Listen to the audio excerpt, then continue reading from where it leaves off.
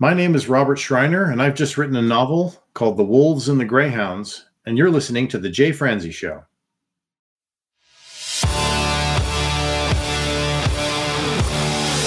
Welcome to The Jay Franzi Show, a behind-the-curtain look at the entertainment industry with insights you can't pay for and stories you've never heard.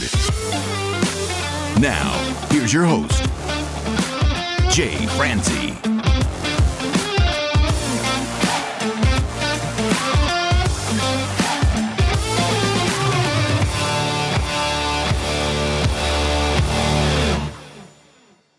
Well, hello and welcome to the show. I am Jay Franzi, and if you are new here, this is where we take a deep dive into the entertainment industry to provide you with valuable insights and entertaining stories. This week, we get to talk to a musician and a product designer. We get to talk with John Whitcore.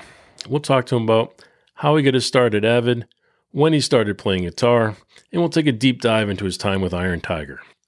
Now, I first met John at a DigiDesign event in Nashville, and I think it's fair to say he's the reason why I became Pro Tools certified and continue to use AVID's products to this day. I can't wait to take a peek behind the curtain of AVID, and I can't wait to talk to him about his time in Iron Tiger. So if you'd like to join in, comment, or fire off any questions, please head over to jfranzi.com. Now let's get started. John, sir, how are you? I'm doing great, Jay. Thanks for having me on tonight. It is my pleasure, sir. I am looking forward to this. And I love your outfit. You're dressed for the occasion. You know, you're representing Boston. I love it. Well, sir, I want to just jump in, start off by telling you, my friend, are probably one of the reasons why I'm as deep into Pro Tools as I am. Oh. Met you back in Nashville. I got Pro Tools certified at the time, and I have not stopped since, sir. So why don't you go ahead and tell me how you got started working with AVID? Absolutely. You know, I guess it started out, you know, I was a musician. I played guitar in school, and I was trying to figure out what I wanted to do. You know, I wanted to play guitar. I wanted to be in a band. Then, you know, the reality of it is like, you know, I want to make some money too. So, so you know what? I'm going to go to music school. I'm going to actually go to music school and learn how to record. And it was one of the first recording programs in the States here. It was UMass Lowell. Oh, yeah. They had a sound recording program. And I went through that. I interned at a studio called Blue Jay up here in Massachusetts. And I did that for a while. I actually interned for Mark Tanzer, great engineer, super great guy. A lot of long hours, a lot of long nights. And it's like, God, you know, do I want to be doing this for the rest of my life? You know, I don't know. I didn't know if that was a direction I wanted to go in. And my dad was in sales. And he was like, you know what, John? I've had a great career in sales. Why don't you look at sales? I was like, that's interesting. So I ended up interning. I took another internship for a company up here called Parsons Audio. And they're a pro audio dealer. And this was in the early 90s.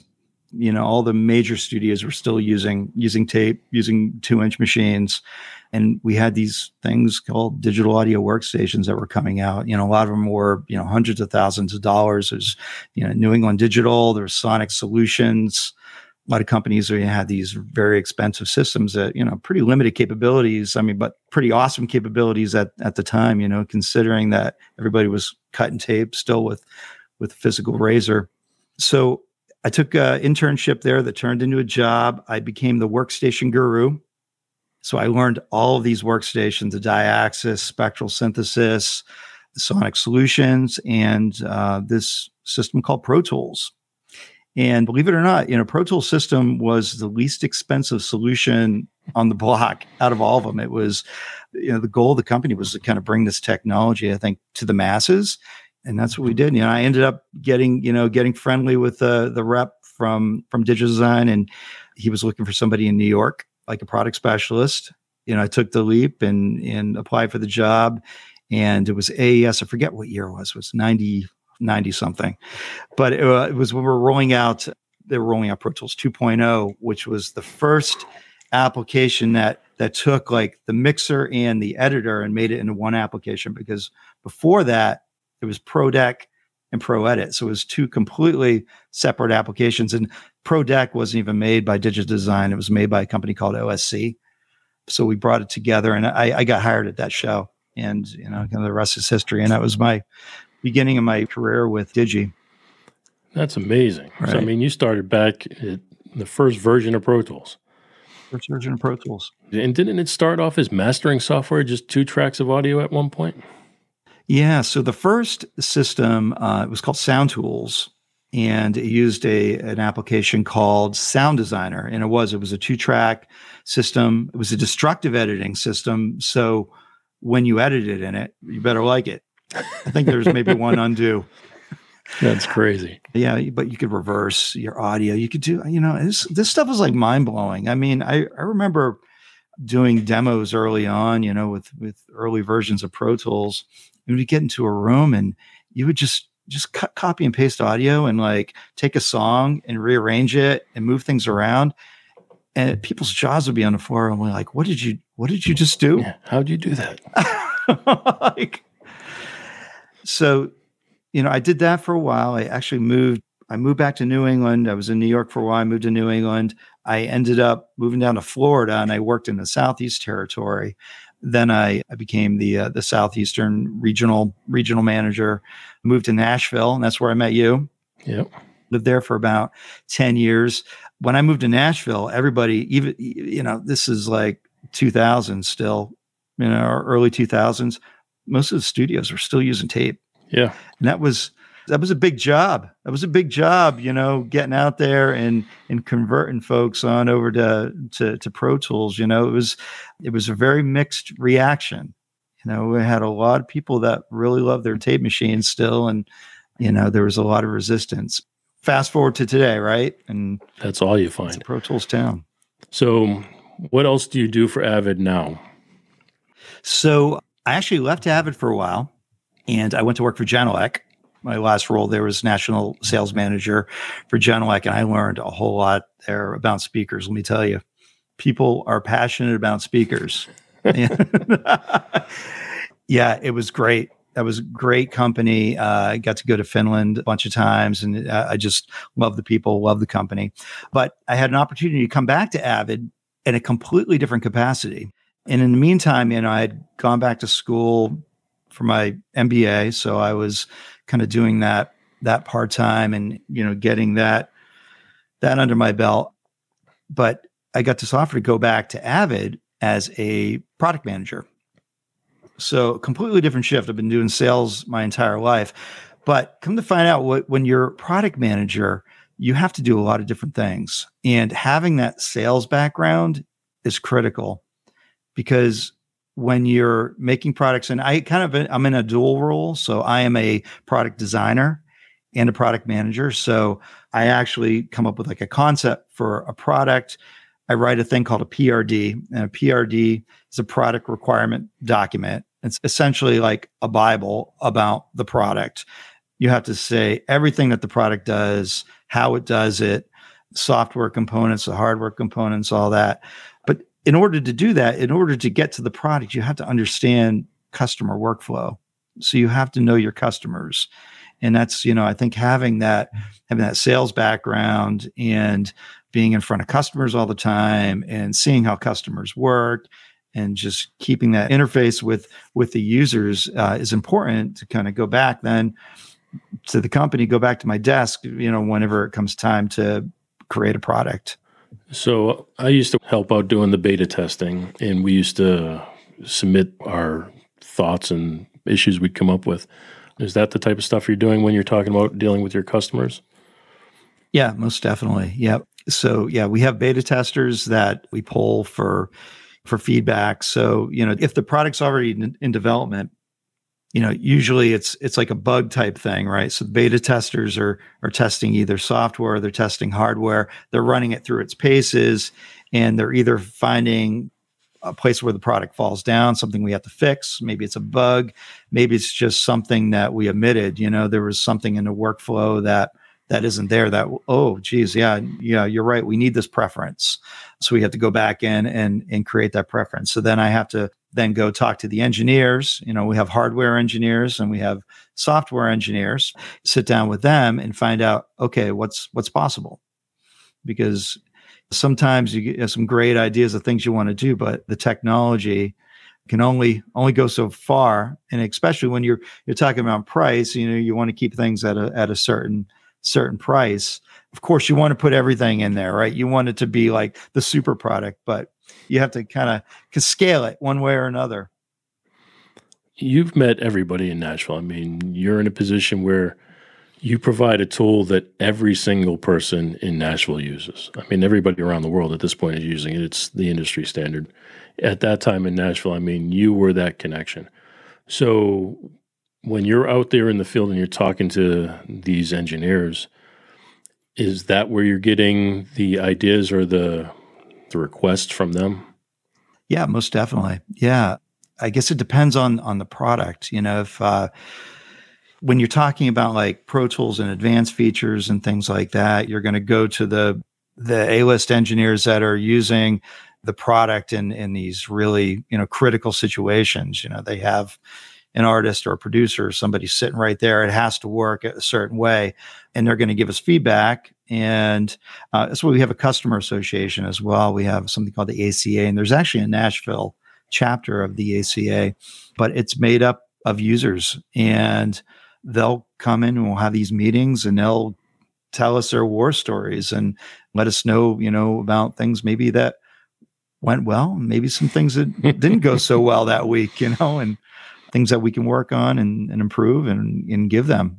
I don't think a lot of people understand just how fast-paced Nashville is. And when you're working with a producer and you've got the band in the studio and everybody is focused on getting a job done in a certain period of time. And to be the person sitting there pressing the buttons and praying that everything goes the way it's supposed to go. I've worked it. I've seen it all, the good, the bad, and the ugly. So I know exactly what they can expect.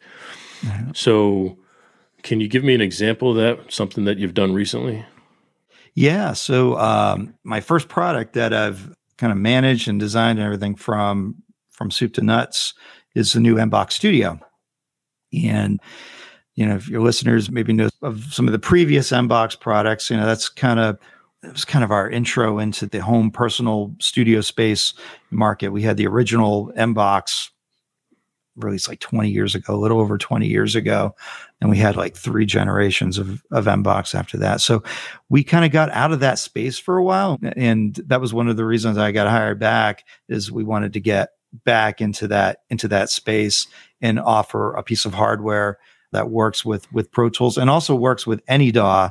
It works with Logic. It works with Cubase. It works with Reaper, Mac, and PC. It's even iOS compatible, so you can hook it up to your iPhone and that's pretty use cool. it with BandLab, or you can probably use it with the new Logic that's coming out right for the iPad.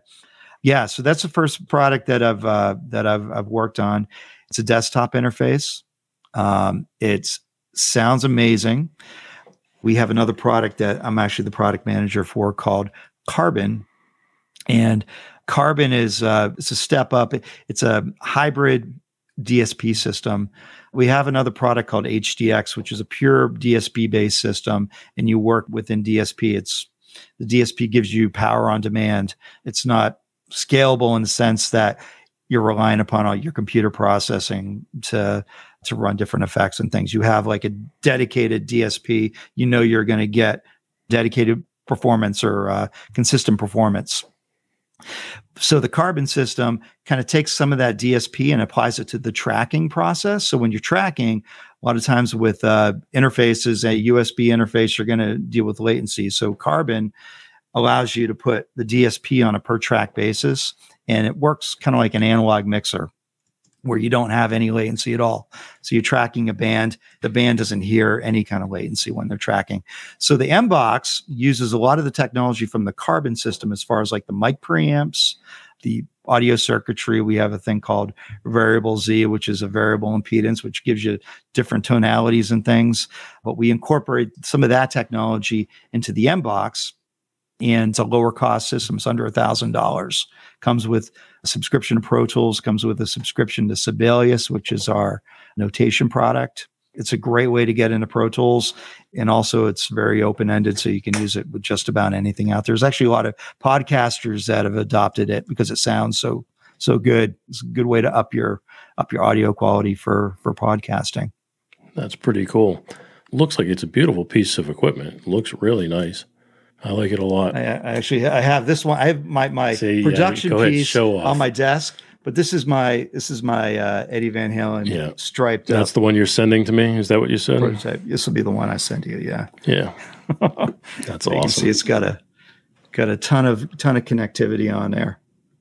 I like it. And it's a monitor controller, so it controls your speaker levels and allows you to switch between multiple sets of speakers. Has Bluetooth in and out. You can stream your Bluetooth audio from your phone directly into Pro Tools or whatever DAW you want, and you can hook up AirPods to this, so you can monitor your mix through your AirPods. So if you want to check out your mix and how it sounds in the AirPods or in your car. If your car is close enough, you can Bluetooth your car stereo, and then you can use AVID control on your iPhone and control Pro Tools and just mix in your car. I was just telling somebody just the other day, my ideal world would be able to finish my mix in the car itself. Now you can do it. Oh, you're killing me. Oh, my wife's going to hate things like me. that. It's like it's workflow. You kind of think like you got these cool features like Bluetooth, but how would somebody use that? Is it like you just don't want to have something on there that's like, yeah, you know what? That's just it's a thing to sell the box. Right. It's actually useful. Well, I have Bluetooth on this device over here, but all it does is it allows me to take a phone call. It's not allowing me to mix in my car. Right. Oh, that would be awesome. So once you've come up with this idea from soup to nuts, can you walk me through the process of what your steps were to put this together?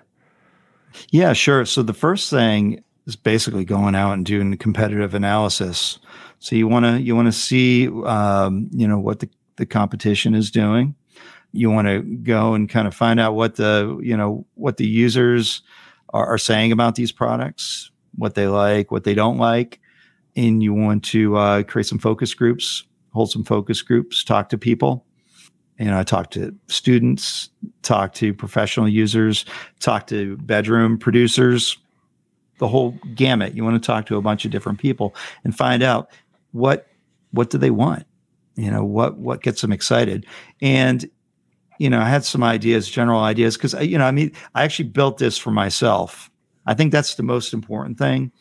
When you build a product, you want to get excited about it yourself. Obviously, I'm a guitar player. I had a vision for a product that I wanted that would do everything I needed to do. So you take these ideas and then you bounce them off other people, even just people within the company. Because in AVID, a lot of the people that are here are musicians or actually use the products that we make. So talk to my peers and colleagues and kind of get their feedback.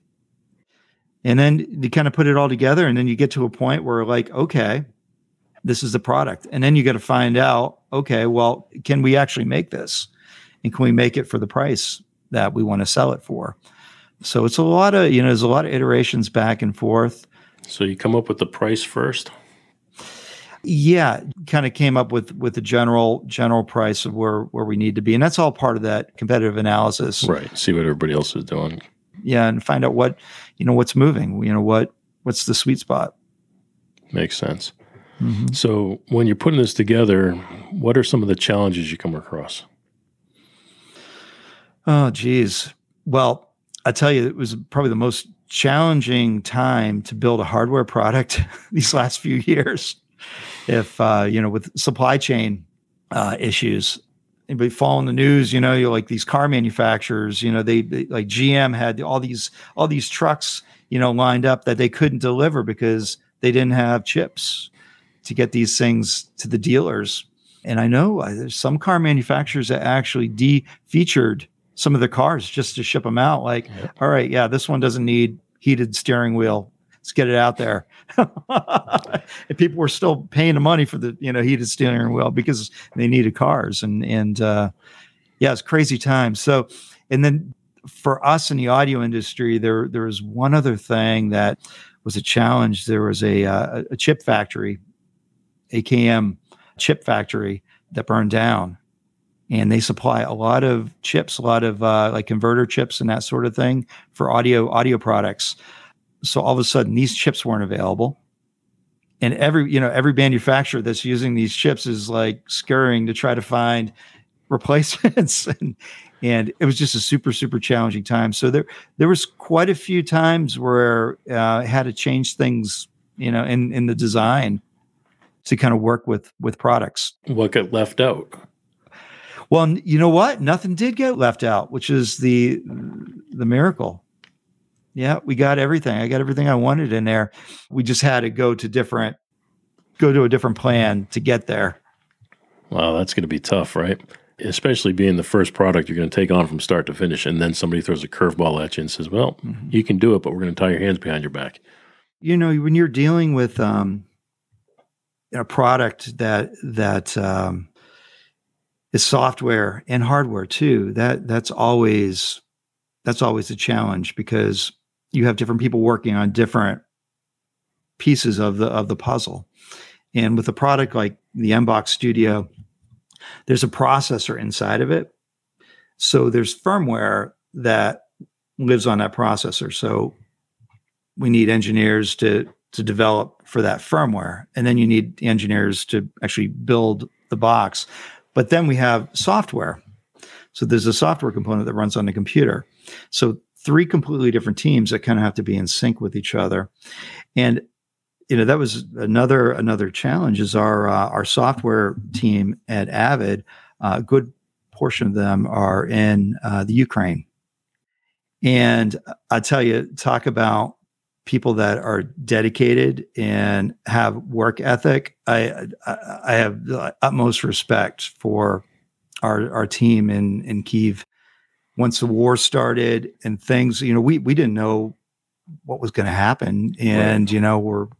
We're just prepped to just stop everything. And amazingly enough, these folks still wanted to work. I can't imagine it. Yeah. I mean, it's impressive that they do it, but I can't imagine under these circumstances that anybody's thinking about going to work. Yeah. And these are my friends, people I talk to right. pretty much on a daily basis, and air raid sirens going off, and they have to okay, well, looks like there's something going on and we're going to be offline, and you're wondering, just making sure, you want everybody to be safe, but yeah, amazing people. And yeah, we got out a pretty amazing product at the end. So it was great. So is part of your job seeing the project through from start to finish, like managing the different departments and orchestrating the whole communication piece? Mm-hmm. Yeah, when you're a product manager, you have the product lifecycle management. So you're essentially are managing the life of the product from the very beginning. So from the point where that PRD is written all the way to the end of the life of the product. So after, the product has been out, however many years and it's run its course, and then you come out with the next iteration of that product or next generation. So you're basically just managing the entire life of that product. So it's an interesting job. I mean, it never gets boring. Never gets boring. So I would say some of the phases are probably more fun than others. I'm a creative person, so I really enjoy the creation of the product. I love that. Your brain is always going, and you're thinking about, oh, can I do this a different way? I just can't wait to kind of get back and talk to people and brainstorm and then when you finally see this thing, you're giving birth to the product. I mean, it starts from nothing, right? It's really literally like an idea.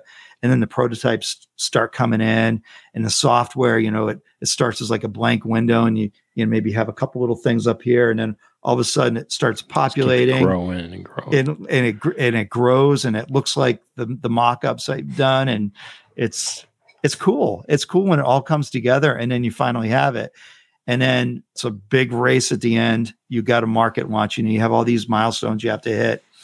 Market launch for MBox Studio was AES in New York. So that was the big reveal. And it was cool. It was cool. It was a fun time. That show was great. We had a lot of activity around the booth, and I just enjoyed being there so much and just seeing people go by and experience this thing and get excited about it. And it's like, wow, yeah, I did that. That's pretty cool. No, I mean, that's got to be an amazing feeling. I mean, for you to put something together from start to finish and be your first product and then see it on the floor of AES and have people come by and show interest in it has got to be an amazing feeling. Absolutely. Now that it's out, yep. What are your next steps with it? So now, once you do the go-to-market, so the go-to-market is that big initial splash, right? So you do press releases, you reach out to the media, like at AES, a lot of the media is at AES, so they'll come by, you'll do interviews, you send units out for review. Mix Magazine did a review, Tape Op did a review, Sound on Sound, Recording did the latest one. So you get all these outlets and get it, and they do a review. And every single review that's come back so far has been stellar, which is great. I mean, that's a good feeling because you're always like, oh, well, you don't know, right? It's a surprise, but every review that's come back has been great. But you get these reviews, and then you got to come up with this ongoing marketing plan because you got to sustain the marketing of the product, right? You have to kind of keep it in front of people. And we at AVID, we have a sales channel. So we work with sales partners, and then they do marketing.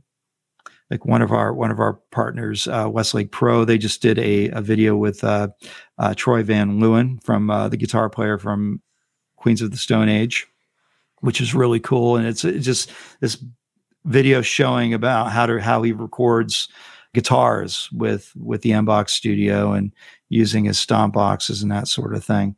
So we, our partners help us with the marketing, but then we also do our own marketing. And we create video content.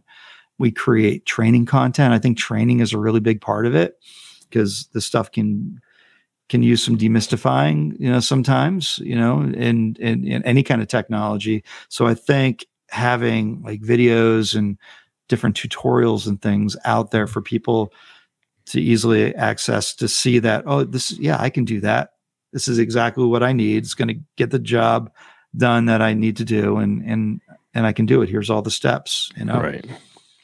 Well, I think you're 100% right. I think, especially in the world of Pro Tools, it's like looking behind the curtain. And they build it up in their head much more than it probably really is. And then when they get their hands on things, they realize it is obtainable and it is something they can do. I mean, I can remember even back to the early days of the 001, I have the promo videos for those still to this day. I think they're on my shelf in the other room here.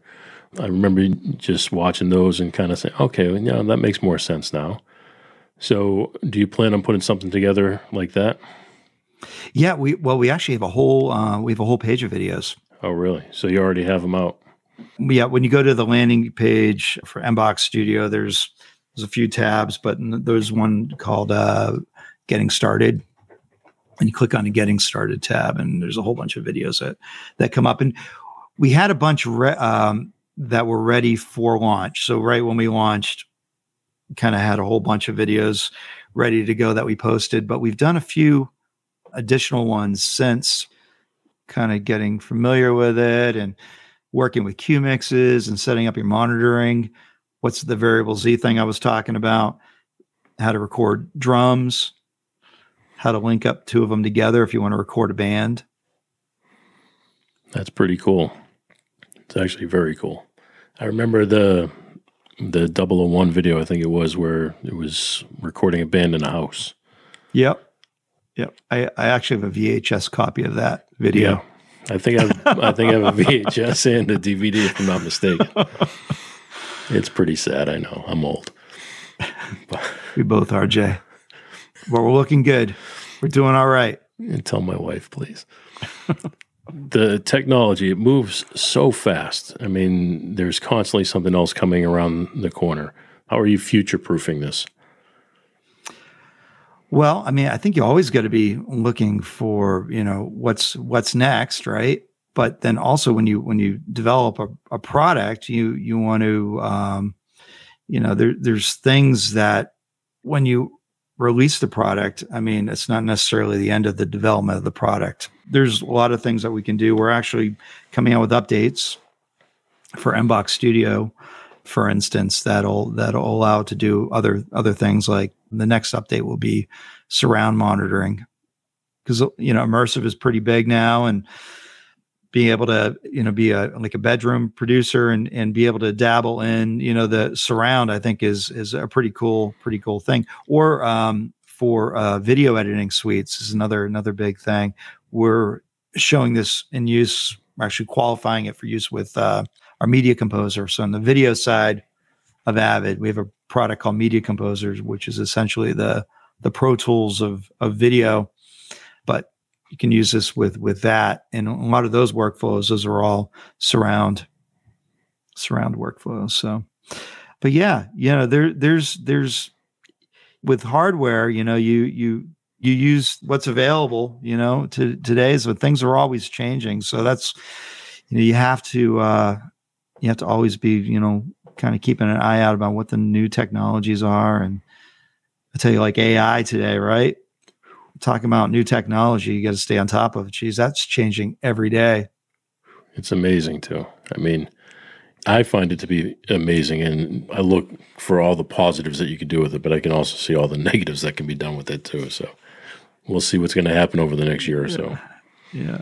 I joke, I'm going to develop the MixBot, 3000, right? And you just kind of just put your tracks in until it kind of goes like this, and it's going to happen. Spits out the perfect. I mean, that's kind of where we're at. It's pretty wild. They have AI mastering now, so.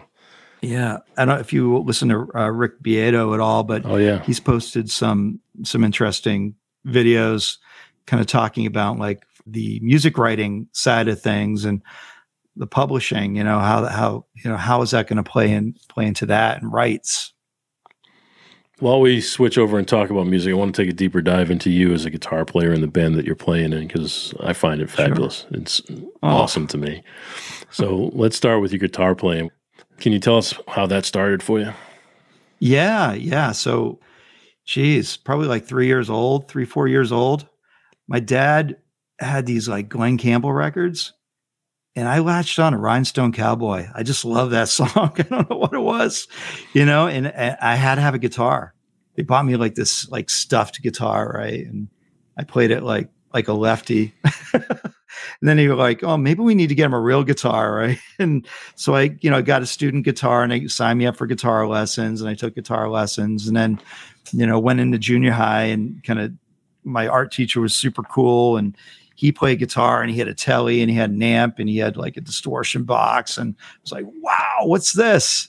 Yeah, that's kind of when I discovered rock and roll and electric guitar, and I just got way into it. I just loved it. It upped my coolness level in junior high. Of course. There you go. The unpopular kid to like, oh, he plays guitar? Wow. So, no, it was great. And I got into recording. I actually got a Porta Studio, 4-track Tascam Porta Studio. So that's how I got into recording. I had a TR-626 drum machine. But so I was thinking about what am I going to do. I really, I played in bands and stuff in junior high, and I kind of lived out in the sticks. So like the population of other guitar players wasn't very, high. I was like one of a few. And I had to learn a lot on my own. Like I didn't, anytime I got together with another guitar player, I think I realized now how much I learned playing with other people and watching other players. But all I had was like, watching Eddie Van Halen live without a net and watching him, and I didn't have that interaction. Right. But when I went to college, that's when that changed. And all of a sudden I was around all these amazing players. I'm like, wow, these guys are good. And then, I got into a couple bands, had a couple of original bands.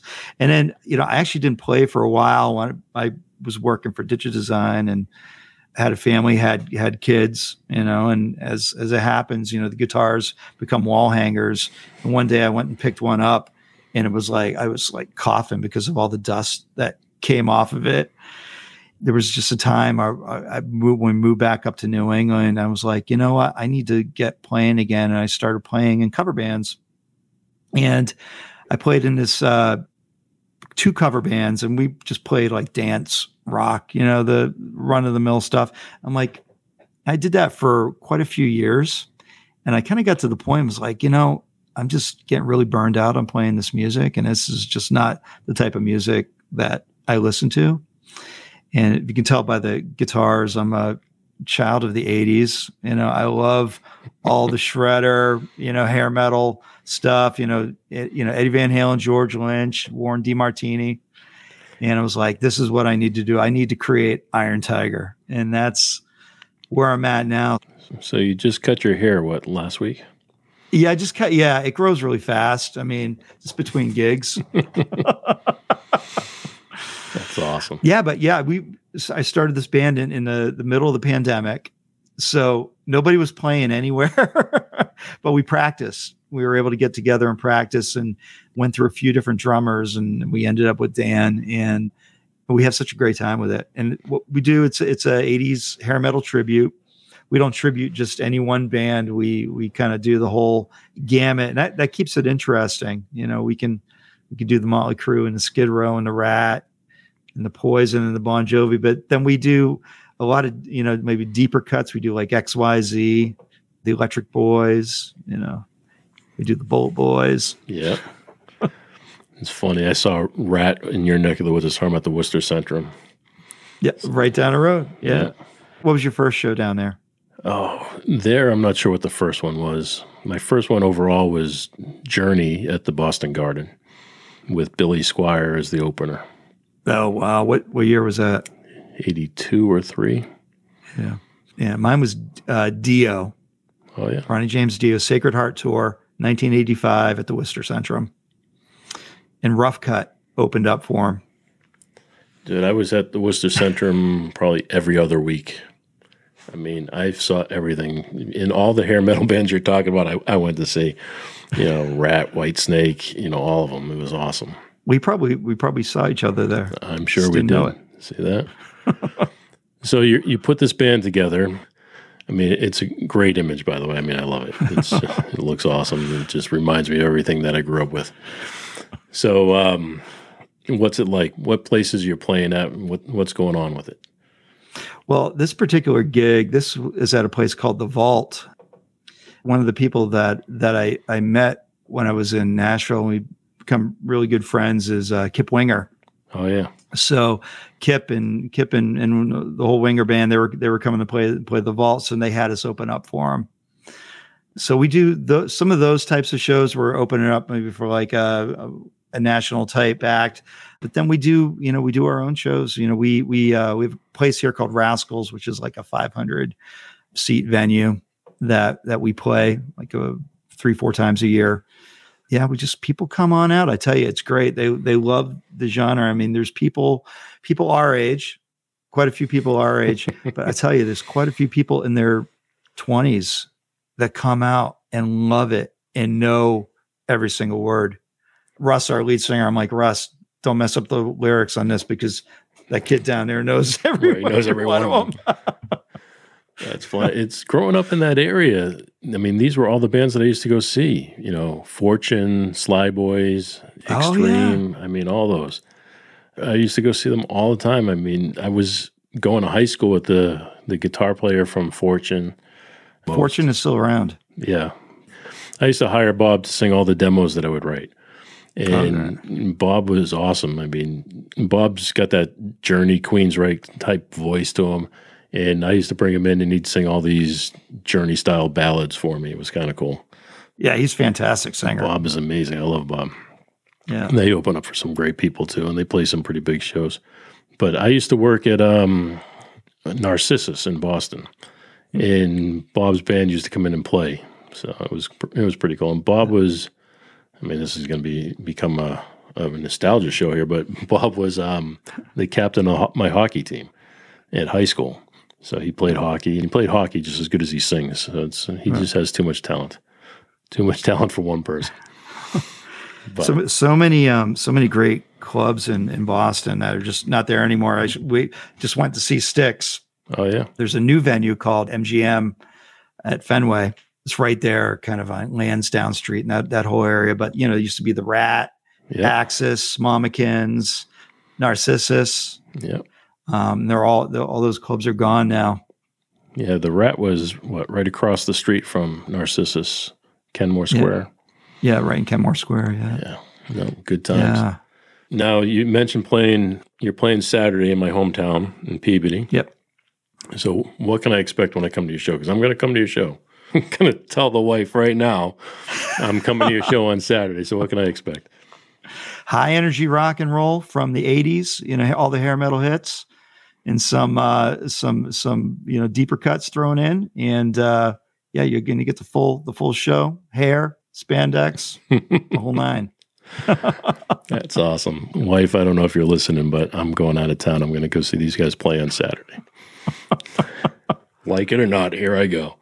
Love it. No, that's awesome. 355 is the name of the club. 355. I'll do that. Yep. So what's next for the band? We're just starting to pick up steam. We're actually doing a lot of private events, which are great. We just got booked to do a 40th high school reunion. This is going to be pretty phenomenal. So we're going to have to do some of the earlier 80s hits, maybe some Van Halen. We might have to make some excursions maybe into the late 70s. We'll do some like Thin Lizzy or something. That's funny. The band, it's all about fun. I mean, it's none of our main gig to say, but it's that's what makes have it to fun. do it. I mean, that's why I got into this whole business to begin with. Was playing guitar. Was listening to that Glenn Campbell record, and getting inspired to play guitar, and you have to keep on doing it. You have to keep on getting back to your craft and play. It's important. All right, sir. Well, we have this thing here we do called Unsung Heroes, where we take a look at somebody who's working behind the scenes, maybe support you in some way. Is there somebody that you'd like to shine a little light on? Oh, yeah. Well, I got two people for sure. I mean, my mom, number one, she's my rock. And, she's supported me all the way from the beginning, from the guitar lessons and putting up with, the band practicing in the house and my loud guitar all the time. But yeah, she's always there for me and she's great. And then my fiance, Stacy Lynn, she is just huge support mechanism for me and is always there, keep me going. And it's not always easy, life is hard. You have a dream gig. I mean, I have a dream gig, but it gets tough sometimes, and you need somebody there to support you. Well, that's true. I always say that, my wife, as much as I pick on her, she's there for support. But spending so much time in this industry, and it's a tough industry to be in. It's a tough industry to rely on and raise a family and so forth. And I've watched my career go from, writing songs to engineering and producing and working for producers in Nashville and then doing demos. And so it's just kind of always just flowing around and dancing around it. And having somebody who's willing to understand what's going to come next, I can see that. That's definitely support right there. My daughter is 13 or just turned 13, and she wanted to start playing guitar, so I went out and bought her a Stratocaster. And the reason we got the Stratocaster is, well, she liked the color. We went to Guitar Center and let her pick out whatever she wanted, and she liked this. It's kind of like an aqua green coloring, but she loved it, and she loved the way it felt and fit on her, when she sat down and put it on her leg and stuff, and she really liked it. And then, like maybe a month after she got the guitar, we went to a convention, and she saw a guitar they were giving away. They were giving away two things, a guitar and a fire pit. And you scan a QR code and you could win one. So she wanted to scan that thing so bad. So she scanned it, had me scan it. We, scanned it, put my wife's phone number, my other daughter's phone number. So she wanted to win it. So she went up and asked them, how many people are entering this thing? And they're like, well, probably a few 100,000. And she's like, she goes, Dad, I probably got a 0.0005% chance of winning. I'm like, well, just don't get your hopes up, just. So she goes back to the guy, when's the drawing? He's like, it'll be Monday. So there it is. Wow. She won it. She got it. She did. That's amazing. It's another Stratocaster. It's identical to the one she has, but just a different color. Well, I just bought that red one just because it's red. Yeah. It came up on Reverb. I'm like, I've been looking for a rocket red Charvel. They haven't been out. One came up. I'm like, okay. All right.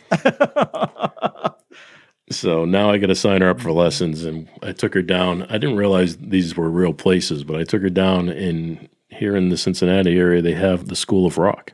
Oh, great. Yeah. So she's signed up for the School of Rock. She's going to start taking lessons and playing in their band and the whole 9 yards. I mean, it was an impressive place. I don't know if you've ever been in one, but we went, took a tour of it. All these little kids playing in a band and stuff. It was pretty cool. That's fantastic. How old is she? She just turned 13. 13. Perfect. Yeah. I have a 13, an 8, and a 1. So I'm too old to be having kids. And wife, if you're listening to this, I'm too old to be having kids.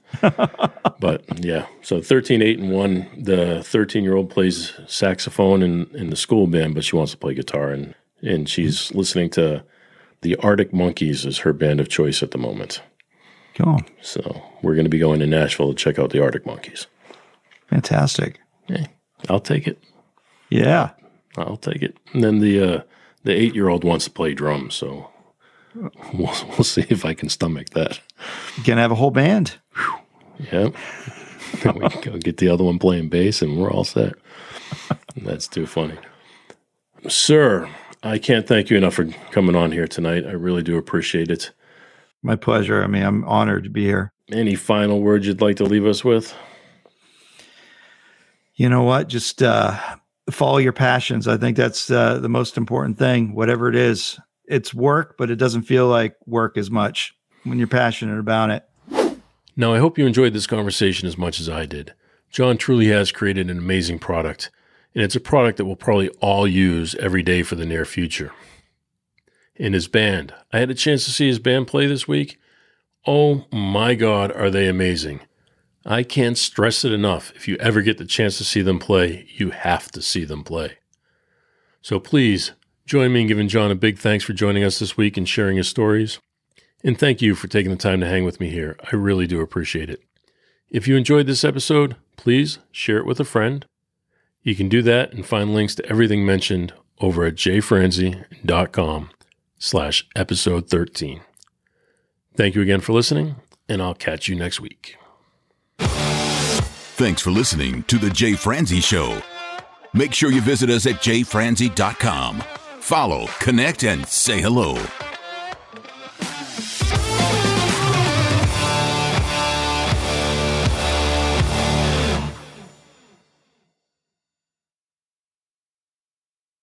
This episode has been brought to you by VR Knives, your source for 100% custom knives made by a true rock star. So, if you're in the market for a new piece of art, reach out to VR Knives.